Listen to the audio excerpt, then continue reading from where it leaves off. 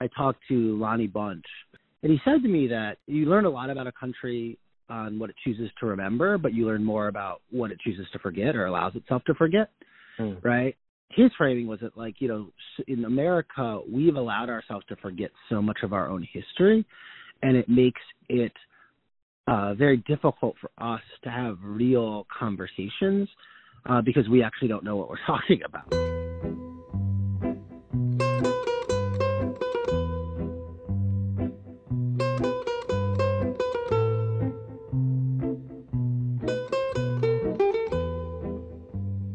Hi everyone, welcome to this week's bonus episode of Tourist Information. Our guest this week is Wesley Lowery. Wesley Lowery just had an op-ed on June 23rd called A Reckoning Over Objectivity, led by Black journalists. He's the author of They Can't Kill Us All, the story of Black Lives Matter. He's a two-time Pulitzer Prize winner. I just interviewed him yesterday, and I just think this couldn't be more timely. His voice is one of the most insightful, powerful out there, speaking about what these protests are about, and we delved into a lot of stuff over the course of an hour, and so I wanted to rush this one a little bit because it was a real privilege to be able to speak to him. So I hope you enjoy Wesley Lowery.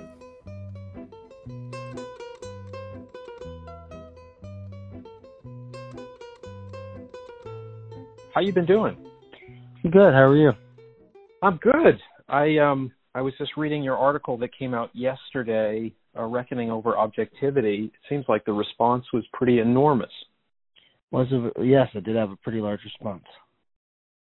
So I'm just wondering where things are at for you right now. You just came back. I think I first reached out to you after reading your piece about covering Minnesota, and I listened to you speak on the Longform podcast discussing some of that. Maybe we could start there a little bit about what has made this so different that the country seems to be listening in a way that it hasn't.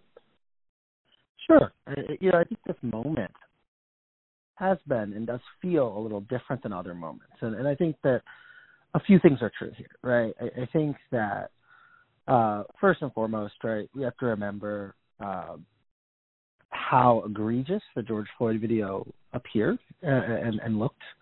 A lot of the previous videos we've seen were types of videos in which people could explain away the behavior of the police if they so desired. While the George Floyd video is much more difficult to do that just because of the long amount of time that you saw the officer kneeling on George Floyd's neck. What's also true, though, is that there has been a shift in the thinking of white Americans over the last few years, where at the beginning, white Americans were very hesitant, polling shows, right, were very hesitant to believe that the issues in policing were broad and systemic, and they rather thought this was an issue of individual bad police officers. But what has started to change, and now you have a majority of white Americans who are in the same position that Black Americans have always been in, is you now have, after video after video after video after video, you now have white Americans who see this as a systemic problem, something bigger than just a bad police officer in a bad incident. And so that's really interesting, right? And I think that's one of the reasons we're seeing a shift that has been different. What also can't be underestimated is how fed up a lot of the center to left of people are in general because of the current president and administration in this moment. Mm-hmm. There is just be it from the Women's March to the climate activism to Parkland and March for Our Lives to the kids in the cages to there have been so many things that have so deeply offended and upset so many Americans in recent years that there's very much a protest and activist energy on the left. And this is something that people on the left have been learning about over the course of years. And so it's unsurprising that when we see such an egregious video as the George Floyd video, that it thrusts tons of people into the streets. Mm. I saw today, just this morning, that Rhode Island is trending on Twitter currently about changing its name due to historical injustices perpetrated there. And it made me think, like I remember some years ago when I was researching a book on Cuba, that Rhode Island was home to James DeWolf, who was, that family is the most successful, in quotes, at least financially, of human slave trading. I believe they traded 12,000 Africans, and at the time of James DeWolf's death, he was the second richest man in America. But it's odd. It was odd to me when I came across that I found it through researching Cuba, like that it wasn't more known, or the history of how involved the North was in the slave trade. And there's a good documentary, a book, Inheriting the Trade, and Traces of the Trade was the documentary about that story. But what do you think it was about George Floyd where, with so much historical injustice, things are happening in a way that we've just never seen, with Roger Goodell talking about the NFL changing while not naming Colin Kaepernick. The series Cops, that I think has perpetuated a tremendous amount of adverse stereotypes, has finally stopped after over 30 years.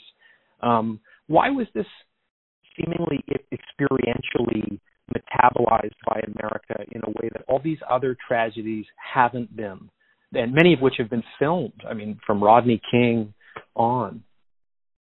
Well, so two things. I mean, as you were talking about your research and the history of Rhode Island and other things like that, it reminds me of a quote in a piece that I just published in Newsweek, the cover for next month.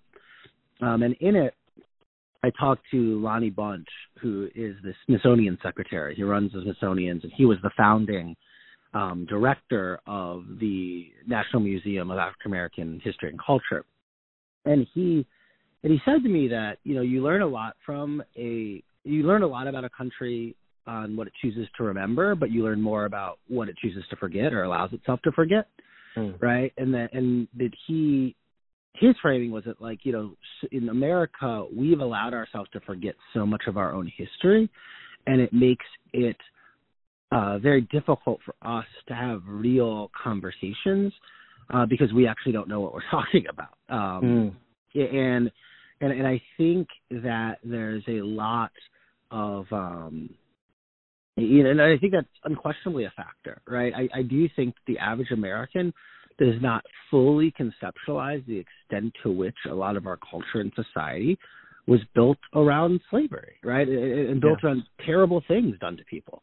And that's not to say that, like, the country is irredeemable or that, like, but it's to say that, sometimes we have to acknowledge our own history, because how do you fix something if you don't acknowledge it, right? And so I think there's a lot to that, right? And so, I think I think it's really interesting. I do think that, again, like, when you look at something like the George Floyd video, to the vast majority of people, it seems like an extremely egregious video. Again, in a way that is more egregious than some of these other videos. Now, part of that is because of what actually is depicted, and part of it also is that because there have been so many of these videos, each one moves the public perception just a little bit, right? And so they build on top of each other. It's difficult for us to look at any of these videos in isolation. Rather, we need to think of them as a continuum. And so the last video makes it more likely that this video is received the way it's been received, right? And so the response to George Floyd is a culmination of years of these videos. Yeah.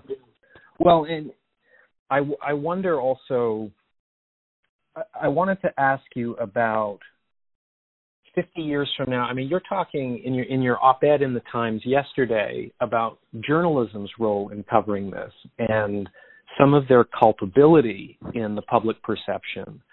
And you mentioned the pretense towards, in some cases, neutral language or neutrality or objective journalism, not calling things out for what they are. I wonder if you could just speak to that, how journalism can play a better role in terms of, I mean, you talked about diversity in the newsrooms. Yesterday, I saw also trending Bill Simmons being challenged for The Ringer that there's very little diversity there, and the Times ran an article about that, and his defense was, this is a business, it's a business, this isn't open mic night, as a response to his lack of inclusion. So a few things. The first is that, right, there's a big difference between neutrality and the perception of neutrality. Sure. Right? Like, and I think that sometimes because media is a business, but is a business that brands itself as a public service, we do things that are about people's perception, not actually about what they are. And so what I mean by that is that we have conversations about, will someone think we are being neutral versus are we actually being neutral? Right? A good example of this is like when the President of the United States tells some immigrant congresswoman to go back to where she came from, or calls Baltimore a rat-infested place no human would want to live in. Those are racist statements. Now, most of our racist attacks, right? Most of our publications refuse to say such a thing, not because it's not racist, right? But because because they think that if they tell the truth, people who support the president will think that they are not being fair to the president. It's not about actually being fair to the president, because being fair to the president is to just tell the truth about what he's done or has not done. But what's also true is that those are statements where a black or a brown journalist, an immigrant journalist, a Muslim journalist very clearly and obviously identifies, oh, that's racist, versus where a white journalist is trying to make excuses for how maybe it's not. And that's one of the reasons why it's very important, right? Look, journalism is based on a series of subjective decisions, right? It's subjective decisions across the board. Is this story worth covering? What language do we use? Who do we interview? What does this look like? And in reality, our industry currently only allows certain people to make those subjective decisions. And they are overwhelmingly white journalists. And again, this is not that I dislike my dear colleagues who are white. The point is that if we need to make decisions and we need to create a written record that reflects reality and the reality as we lived it, we need rooms that reflect the complexity of our country, because we need to have those debates in journalism. We need someone in the room going, no, we need to call this out for what it is. Right. And I think that is a very, like I said, I think that there's a real difficulty that we face with this, right, where we accept kind of whiteness as a subjective neutral norm, when in fact, whiteness is a lived experience and a bias. Right. Just like anyone else's, right? Mm-hmm. And so I think that there's a real, like I said, I just think there's a real difficulty in our industry. We're supposed to be these truth tellers. We're supposed to be reflecting things we're supposed to be reflecting reality in our work. And then, it doesn't actually happen because all of the decision makers are white. Right. Well, and you referenced Hunter S. Thompson challenging objective journalism 50 years ago, and I believe he said, I may be misquoting this, but it was the blind spots in journalism in regard to Nixon that allowed somebody like him to slither in, despite his lawlessness and selfish self-preservation at all costs. Kind of shocking how little we seem to have learned of that across the board. Sure, there's a lot of anti-intellectualism in journalism, though, right? It's very much an apprentice, model where most journalists have never read a book about journalism, and that's the history of journalism, right? We're all practitioners, and I think that, and I don't mean that to like begrudge my colleagues nor to begrudge doing the journalism, right? But also, like I said, there's this feeling and this stance that like we just do the work and we don't actually have to think about how we're doing it or what we're, and I think that sometimes leads us to some very bad decision making. Yeah. I wanted to ask you if you'll indulge me, if you could look ahead 50 years to where we may be in contextualizing what Colin Kaepernick did in 2016. And at the time that he did it, you had liberal progressives like Ruth Ginsburg and Obama criticizing him at the time. I think Obama offered some words in effect to say, think of the pain that you're causing military families. Ginsburg was more critical. Definitely seems like there's been an incredible paradigm shift of perspective on that, not reflected in what Goodell said. But I wonder, how do you think we'll look back on the significance of what he was doing and its role in, I know the Black Lives Movement predates it by 3 years, but can we start there? Sure. I mean, look, I think that it's clear already, and I thought was clear from the very beginning, clearly was not for some other people, that Kaepernick and Kaepernick's protests are going to be recalled the way that Ali and Ali's protests were, right? He was clearly right. He was clearly not doing anything that was that particularly offensive. He gets hit with a wave of just bad faith response and hysteria, and at the end of the day, he respectfully, peacefully protested and just asked the police to stop killing black people, right? Like, it wasn't a particularly crazy demand. His protest was not particularly radical in any way. And again, I think to any thinking person, that should have been clear from the very beginning how history was going to play out on this. Yeah. And yet, a lot of people were so caught up in the kind of daily politics of the moment that they couldn't see the forest for the trees, which was that it was clear that Colin Kaepernick was not the problem here from the very beginning. And so it's unsurprising to me that we've seen this shift, that our society and our culture has kind of caught up to where Kaepernick was in some ways. It is, like I said, I don't know that we can ever predict the future. Who knows what's going to happen? I mean, I think there's a mistake sometimes in assuming that we'll be more progressive or racially equitable 50 years from now than we are today. I'd like to assume that, but who knows, right? Mm-hmm. And so you never know exactly how things are going to be perceived then, but it is unsurprising to me that 4 or 5 years out, Colin Kaepernick's protests are seen in a way that is very different than they had been previously by more people, and I would probably expect that trend to continue because, again, if you look at the actual hyper specifics of what happened, was following the Philando Castile video, a remarkably incendiary video. Colin Kaepernick found himself frustrated, sat during the national anthem, then after a conversation with a military veteran changed to kneeling. And right. People acted as if this was some direct affront on the nation itself, right? Like it was always, like I said, Muhammad Ali's protest was in fact much more incendiary than this, and he is now unilaterally considered a hero. Right. And so, yeah.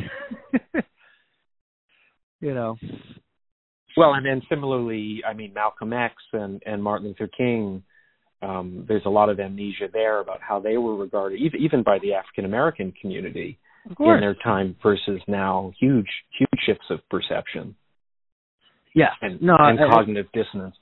I think so too. I mean, it's very funny when people call for people are like, where's the Martin Luther King of today, blah, blah, blah. And it's like, you all killed Martin Luther King. What are you talking about? If he was here, you'd kill him again. And so there's not I just think there's a complete cognitive dissonance and a misremembering of what happened, right? All of the people who love King today's parents hated him. and I think they're lying to themselves sometimes about where they would be on these things. Well, and similarly, I can't imagine the Christian right in the United States being thrilled by what Jesus might say if he showed up.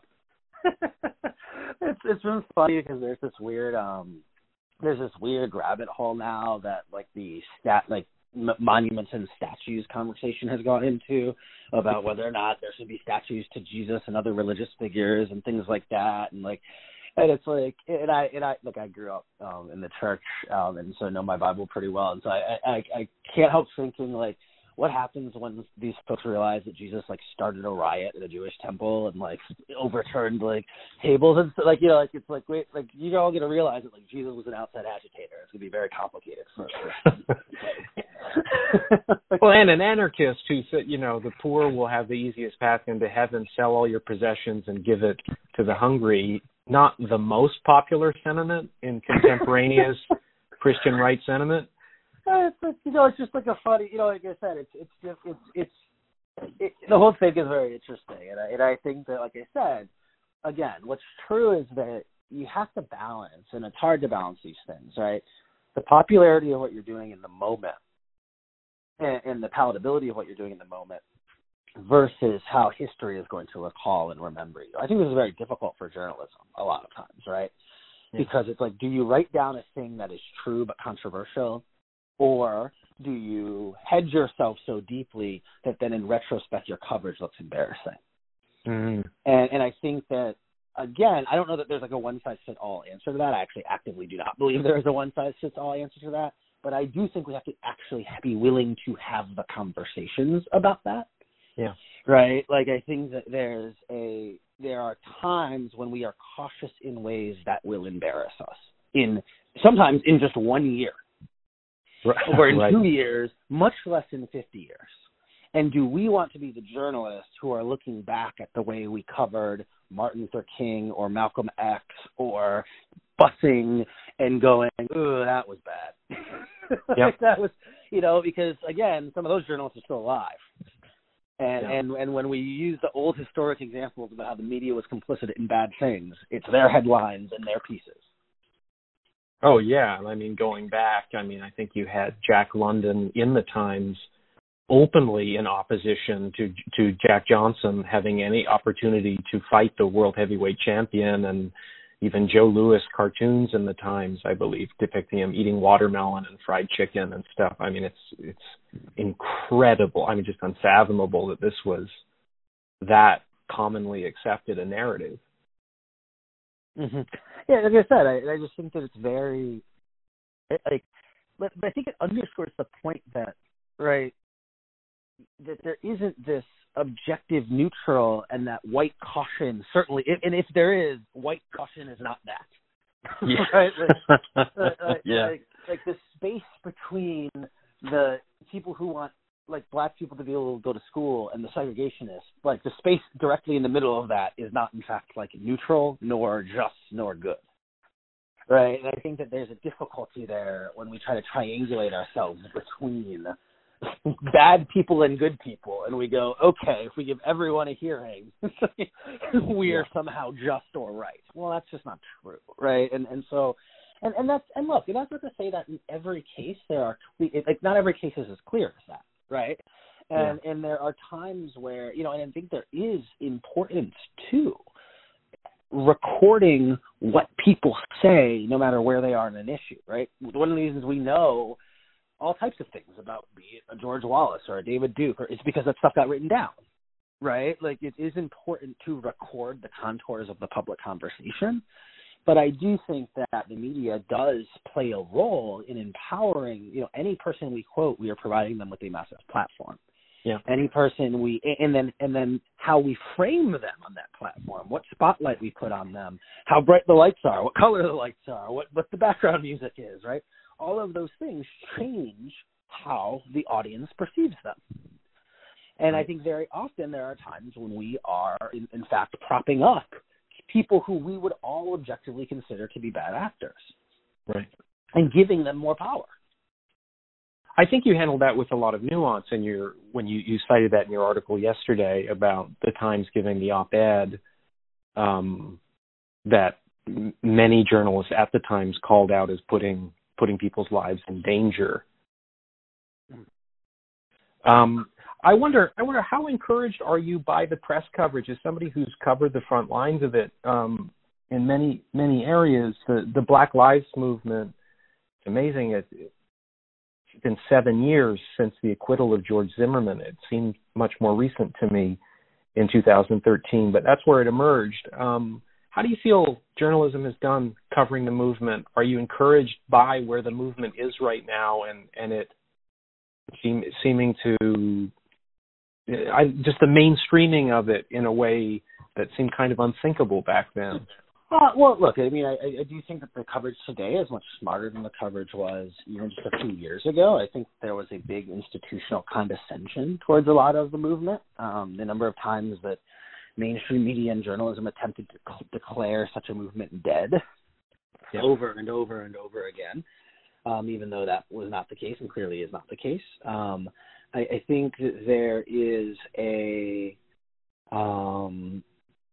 I think that there's a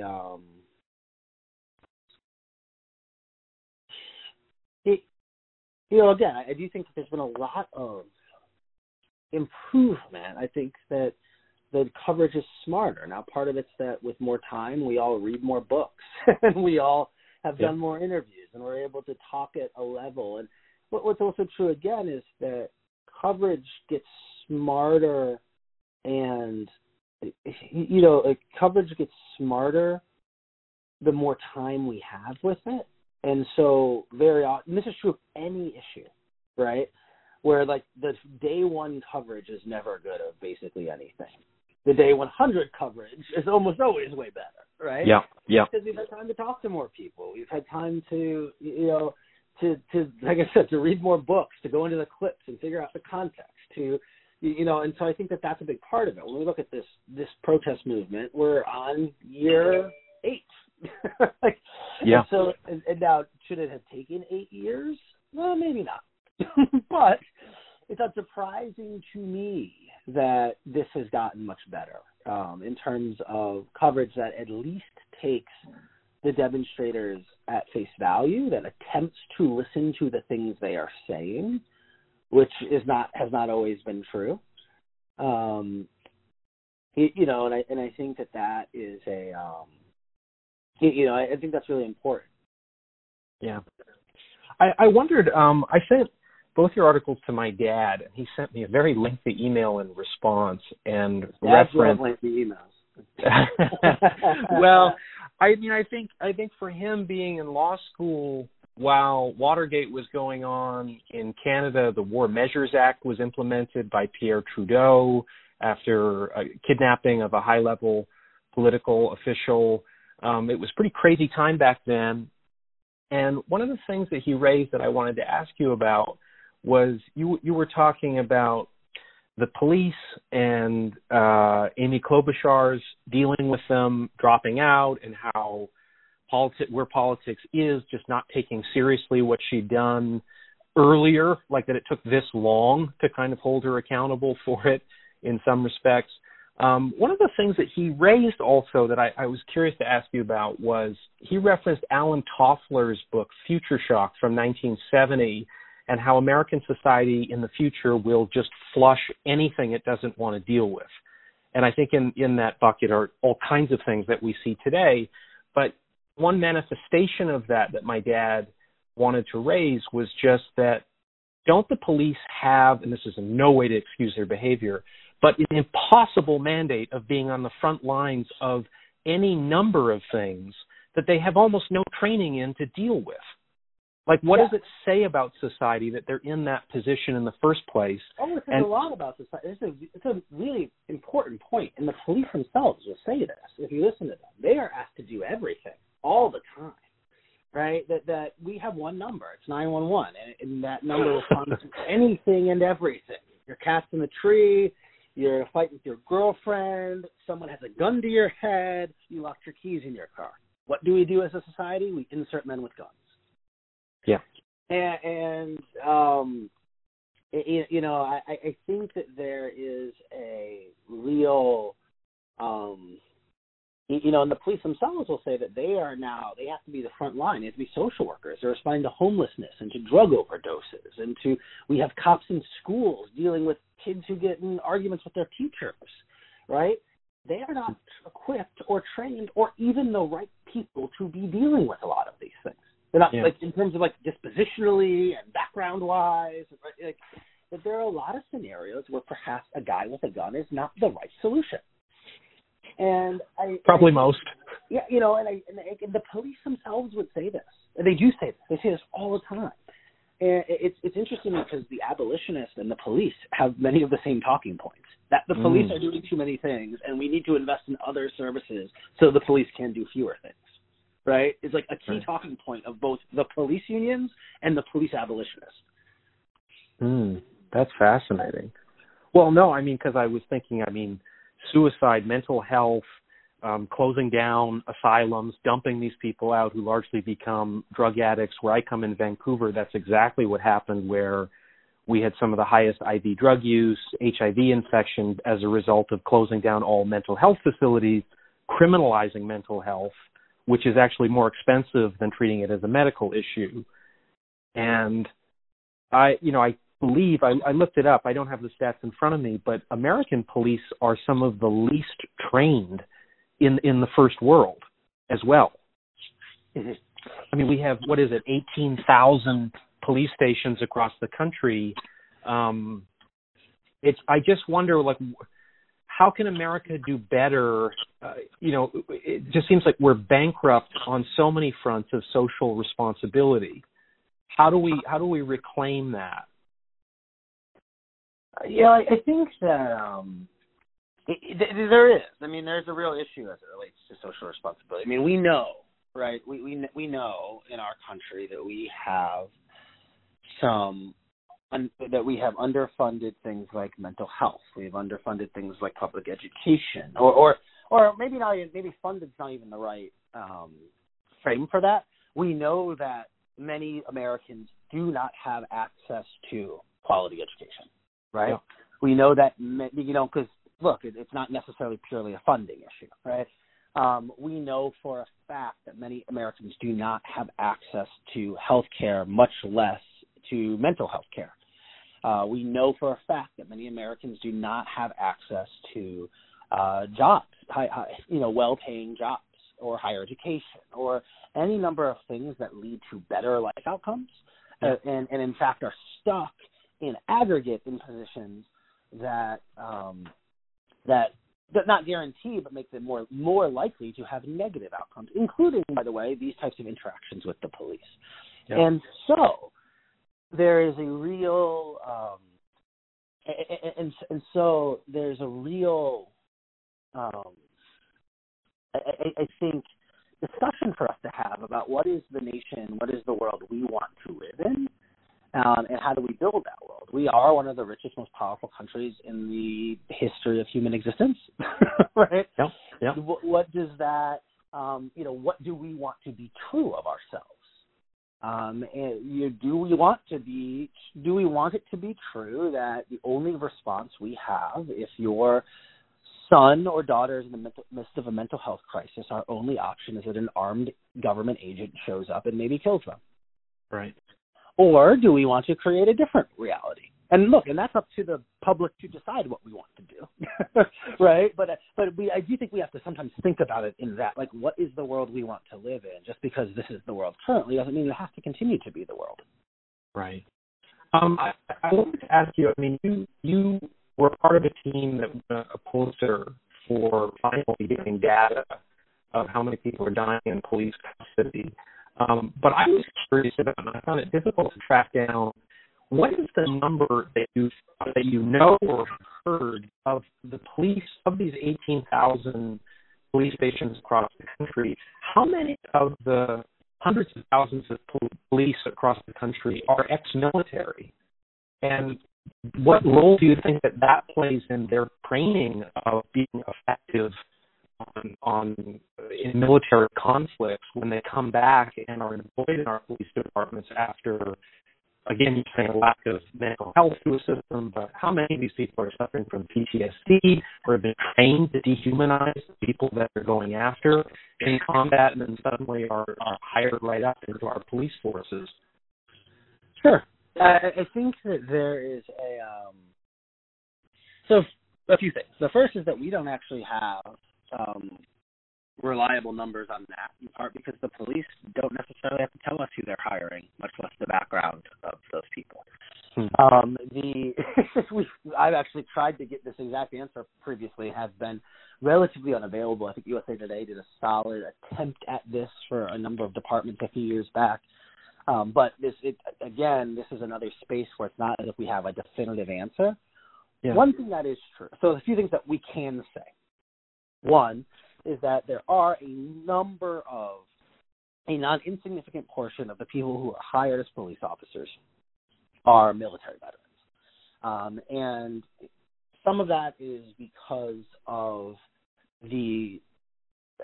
basically tax incentives through the GI bills that police departments get paid for hiring veterans.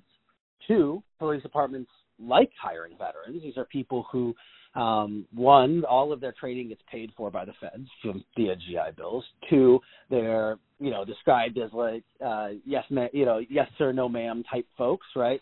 The police are a paramilitary system, and so it's they enjoy having military type folks, and so you do see a lot of this. Again, we don't know exactly how much. Now, one thing I've heard in talking to police chiefs, officers, unions, and people who work in this space over the years is that two different things can be true of military veterans coming into police departments.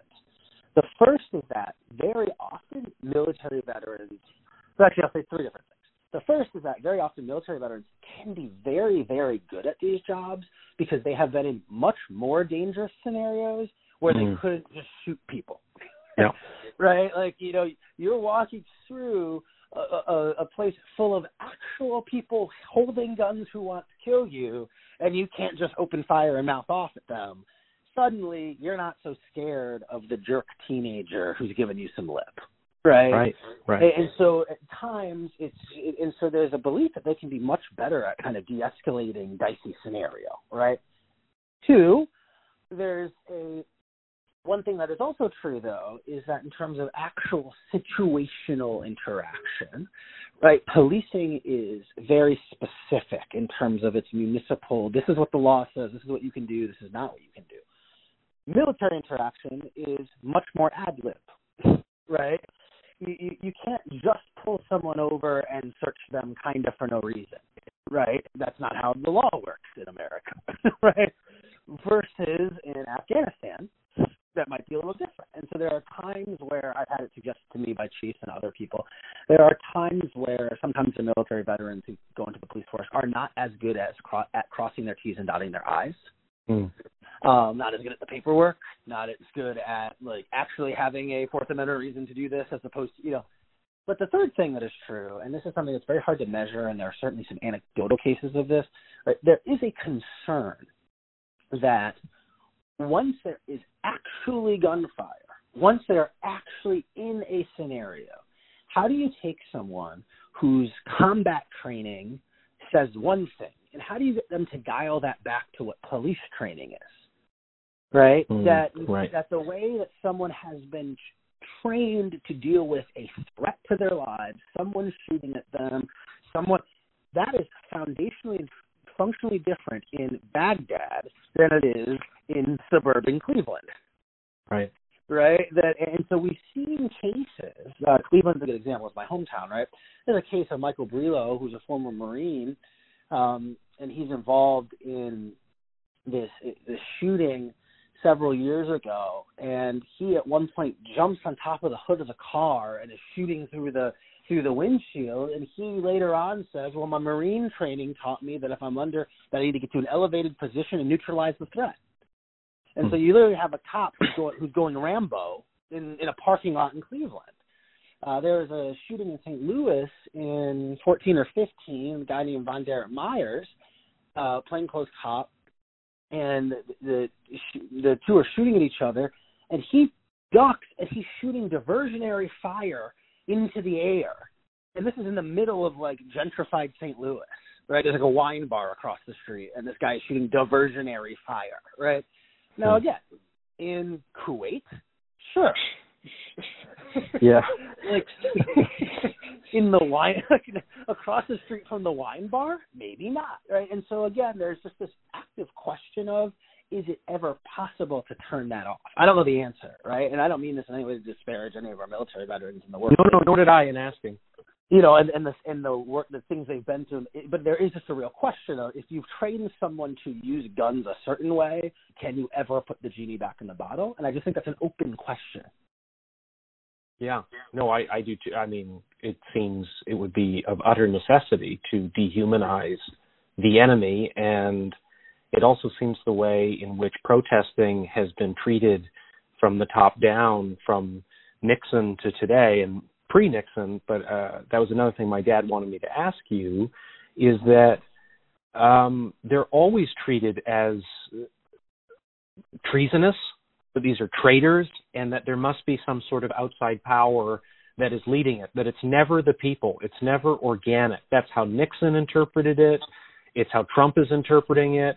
And I wanted to get, 1968 keeps getting brought up in relation to where we are now, but what strikes me as such a key difference that I was hoping you could illuminate is opposition to the Vietnam War is completely binary. You stop the war and it's over. And that is not this. This is so much more complex, and there are definitely concrete things, but there's a lot that's nebulous and subtle and amorphous.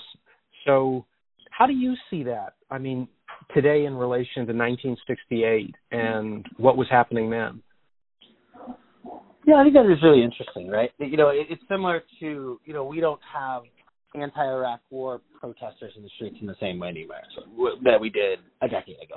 Why? Because we've largely pulled out of that conflict. And so I think that there's definitely something true about that.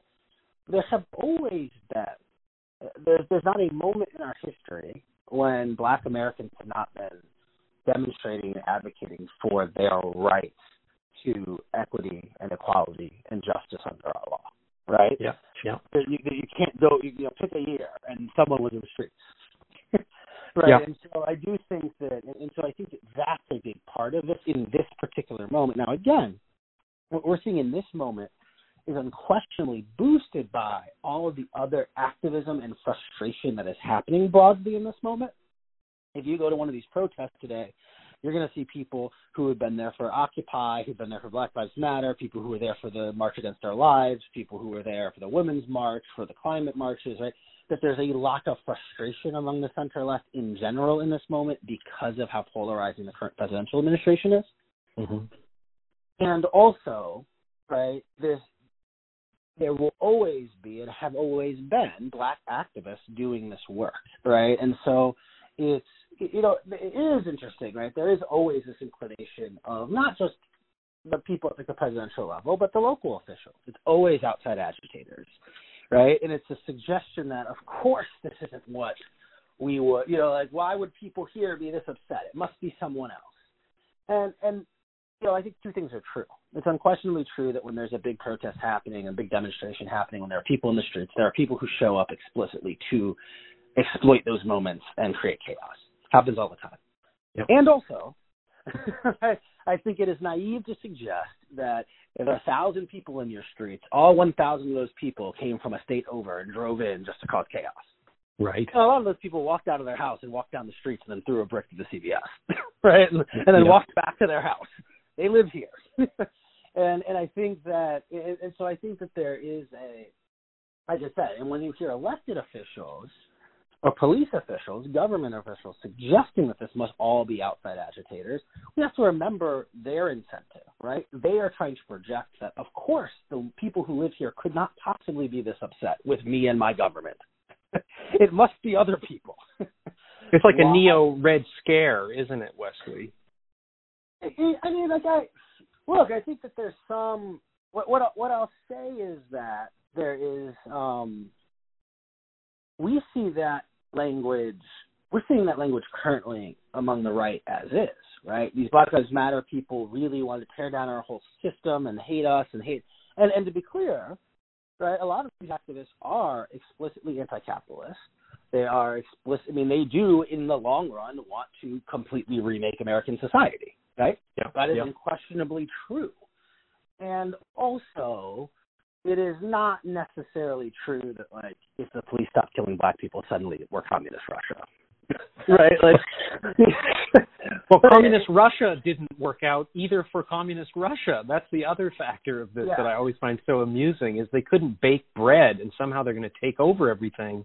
But this perception, back to what you're saying with the media, gained so much purchase across the country that we've maintained the same level of tension and paranoia, the domino theory and everything. It just seems like it's spilled over into a lot of the rhetoric here as well. Or with terrorism.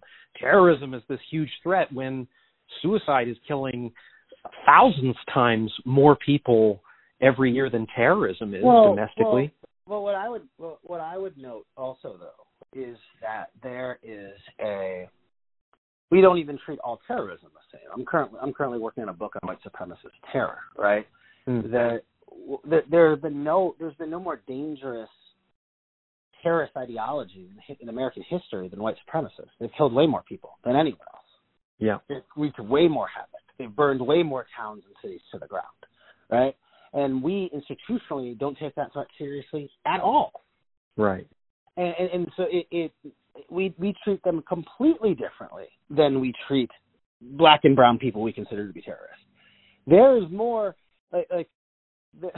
one guy shoots a handful of cops in Dallas, and the FBI launches an entire black identity extremist investigative unit. Meanwhile, literal Nazis are marching in the streets. Right. Right. Right. That there is this real tension and this real push and pull between who we consider a terrorist and who we investigate as such, and who we do not. And I don't want to oversimplify that. There are some real complications to how all of that works. In part because it's much easier for us in the way our law works to monitor and harass foreign people than it is American citizens who have rights under our law, right? It is much easier for us to declare a foreign group a terrorist organization and then do whatever we want to them as opposed to a local group, right? One that's an American group of American citizens because they have First Amendment rights to gather and speak, right? Sure. What we also know is that there's a bunch of weird overlap and interlap between a lot of political groups, in this case specifically on our political right. So at what point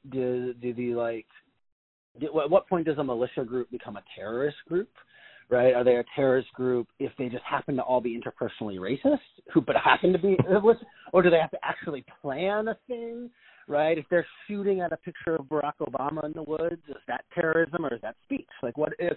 And so again, it becomes very complicated in a real way. Like, I don't mean to dismiss like the difficulty of our federal law enforcement, and also. Right. If that was a bunch of Muslim guys, they'd all be in handcuffs. Yep. With no rights. With no rights. There's no question at all. If that was a bunch of black guys, oh good God. Right? And so I think that there is, and I think we've got to think about that too, right? Even as we conceptualize and think about terrorism, right? That's just a thing we got to think about. Well, and speaking to that, with perpetuating a distorted perception, I wanted to ask you explicitly about the COPS program and its role in the so-called drug war and police perceptions, American perceptions of policing.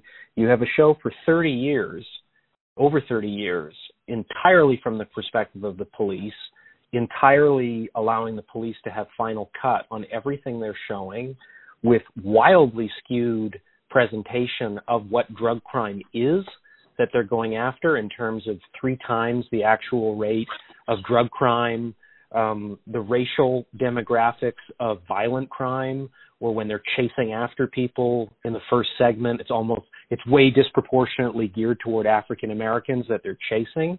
I just wonder, like, what you make of what's been wrought from a program that was geared to white people and their fears, and inflaming it with just such a skewed, warped perception of what the reality is, as crime has continually gone down in the country, objectively. I think there's a few things there, right? I think that sometimes we underestimate how much our views of the world are shaped by a popular culture, and specifically how much our views of law enforcement are shaped by our law enforcement obsessed popular culture. I had a colleague at the Washington Post, Alyssa Rosenberg, who did an amazing series 2 or 3 years ago looking at the police and pop culture. And one of the things she wrote was about how no police shooting on TV is ever a bad police shooting. Right? Like, right. Every single time the cops kill someone on TV, they had to do it. And there's never any... And how might that shape our ideas and our subconscious biases when we then encounter such a story in the news?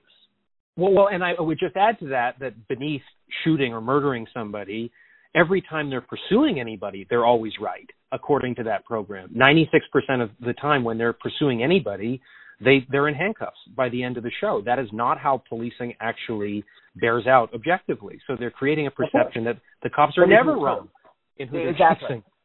The cops are never wrong. The cops are never cutting corners. The cops are never just making stuff up. The cops are never, and again, that is a very different experience than I think most Black and brown Americans would suggest is true, right, from their own lived experiences. And so I think that there's a big component and chunk of that. I mean, Cops is obviously one of the clearest and most obvious examples.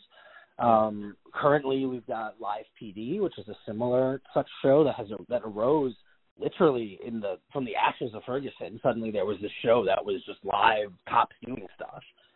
There's a lot of, but even beyond that, all of the scripted shows, right? There's so much hero cop. Even shows. Look, I love Law and Order, right? But even a show like Law and Order, that's not at all how anything works, right? First and foremost, because the cops never solve any serious crimes, statistically, right? So the idea that there would be this team that every week solves a rape or a murder, that is divorced from reality. Right. It's a fairy tale.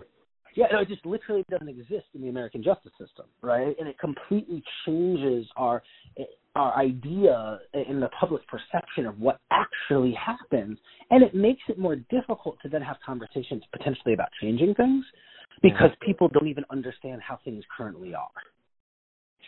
Can we change gears a little bit to the documentary O.J. Made in America in 2016? For a country so notoriously moving in the direction of a limited attention span, and I know that you're now doing 60 Minutes as a 6-minute segment, so it seems everything is moving toward these digestible bites with this terror that we spend real time with things. It seemed that sure penetrated the country and made real and experiential a lot of things that weren't before, even though we lived through it.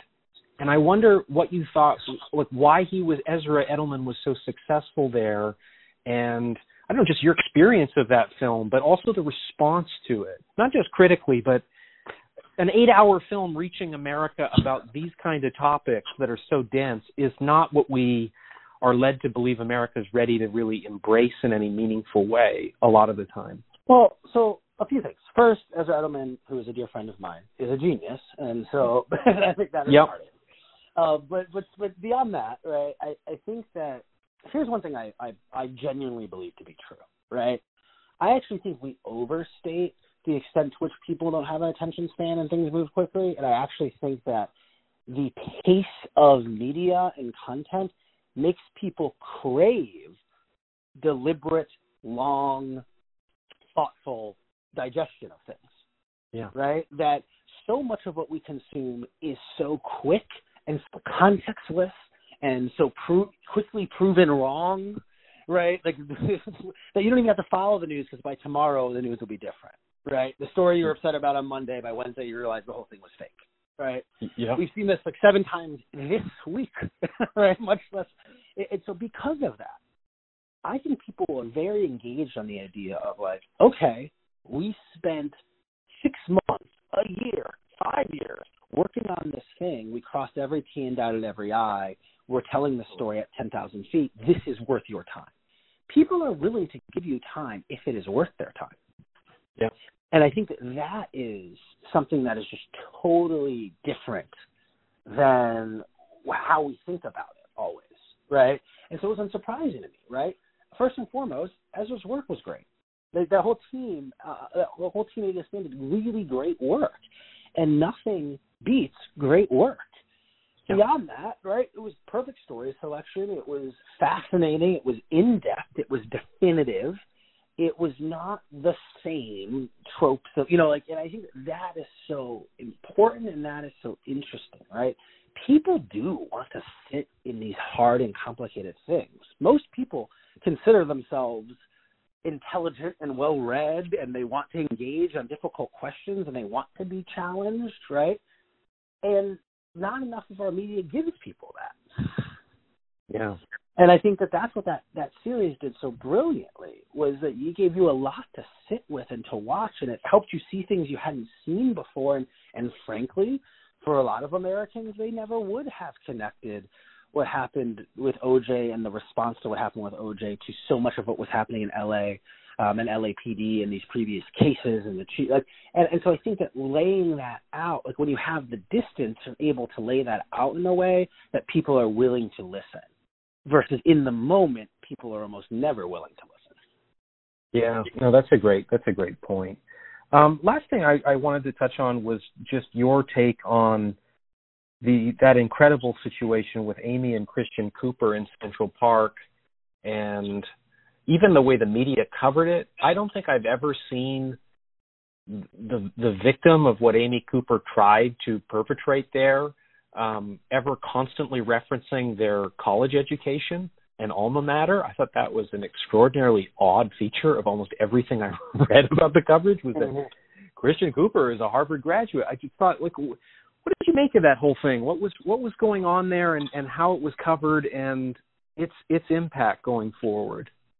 I think a few different things are true, right? I think first, that was that whole case is really fascinating. It was fascinating to watch. It was fascinating to watch the response to it and how people engaged it.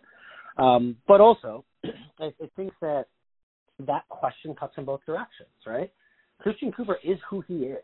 You can't pretend he is not that person, right? Mm-hmm. I do think, however, I think we have to ask ourselves hard questions of, would we consider him as sympathetic if a lot of these things, if he was not just like the nerdy, cute gay guy who was bird watching? Absolutely. Right? He is in fact a very palatable victim. What if he had some tattoos and his name had an apostrophe in it and he had a criminal record? Right. Should that have changed our perception of what happened in that instance? I might argue no, but we also are aware of how our society works. Yes, it would have, right? And so I think that's something for us to sit and think with. I don't think we need to rob Christian Cooper of his agency and his complexity and who he is, right? He is who he is. And right. And by the way, I think that makes the point that such a thing can happen to any of us, right? That even Christian Cooper gets put in a scenario where the cops could have showed up and killed him. Yeah. And I think that reveals the lie of a lot of this. Well, if only you all didn't do X, Y, and Z, then these things would never happen to you. Well, and I also think that everybody knew exactly what she was trying to do, that she was very aware that was a possibility of what she was threatening him with. That was the real thing she was trying to scare him with, was, what will happen. And it certainly didn't seem like she was new to the transaction either, by the way she dealt with the police. I mean, I think I've only called 911 a couple of times, but it's certainly not a cavalier exercise. It's stressful. She didn't seem stressed by it at all. She knew exactly what to do. Exactly. No, and I do think that and I do think that there is something to be said about how in at least American society, how differently we see the police and their role, and what we where there are many of us who go out of our way to try to never summons the police under any circumstance. Sure. When I see the police in any context, there's somebody got pulled over in front of my house a few days ago, right? And as I was walking to the bodega or the grocery store in the corner, and what I'm thinking in this scenario is I'm trying to look and see who the person is who's been pulled over. Are they okay? What's going on? I'm not here thinking, thank God the police are here getting this bad guy. I'm thinking, all right, let me make sure nothing crazy happens, right? That is literally the opposite for a lot of people who, when they see the police, they feel comforted Well, for a lot of Americans, that's not the case. Right. Right. For you, just the last couple of questions. You mentioned that you're working on this book. You're just such a young guy doing such incredible work. I wonder, like, what role do you see yourself having going forward over the next several years? I mean, I don't know that you do think that far ahead, but I'm just curious where you would like to be headed after a couple of Pulitzer Prizes and a book on the way. It's just very remarkable. Well, I just want to keep telling stories and doing journalism. I think that's what I think. That's kind of how I think about it. I obviously think ahead and have a bunch of projects I'm excited to work on and things questions I want to ask or things I want to drill into. And also, who knows what's going to happen? So much of this career and this field is kind of happenstance, things that fall out of the sky, stories that happen. I wouldn't have known that a month ago that I would have a Newsweek cover this month on George Floyd. Well, I had no idea George Floyd was going to happen. And so I want to try to, in my career, remain flexible enough to be responsive to the news. And because very often the best journalism is done when it couldn't be planned, when the news happens, and then you do the journalism around it. Yeah. Yeah. I really appreciate your time today, Wesley. I know how busy you are. Thank you for making time. I really appreciate it. Of course, and sorry it took a little back and forth, but I was really glad to have the conversation. These were really smart questions. Everyone should go watch Ezra Edelman's O.J. Made in America. It's really, really good. Yeah, I think I've watched it 5 times now. I just can't. It's too good. Thanks again. Talk soon. Of course. Thank you. Okay, bye, Wesley. Thank you for listening to this week's episode of Tourist Information.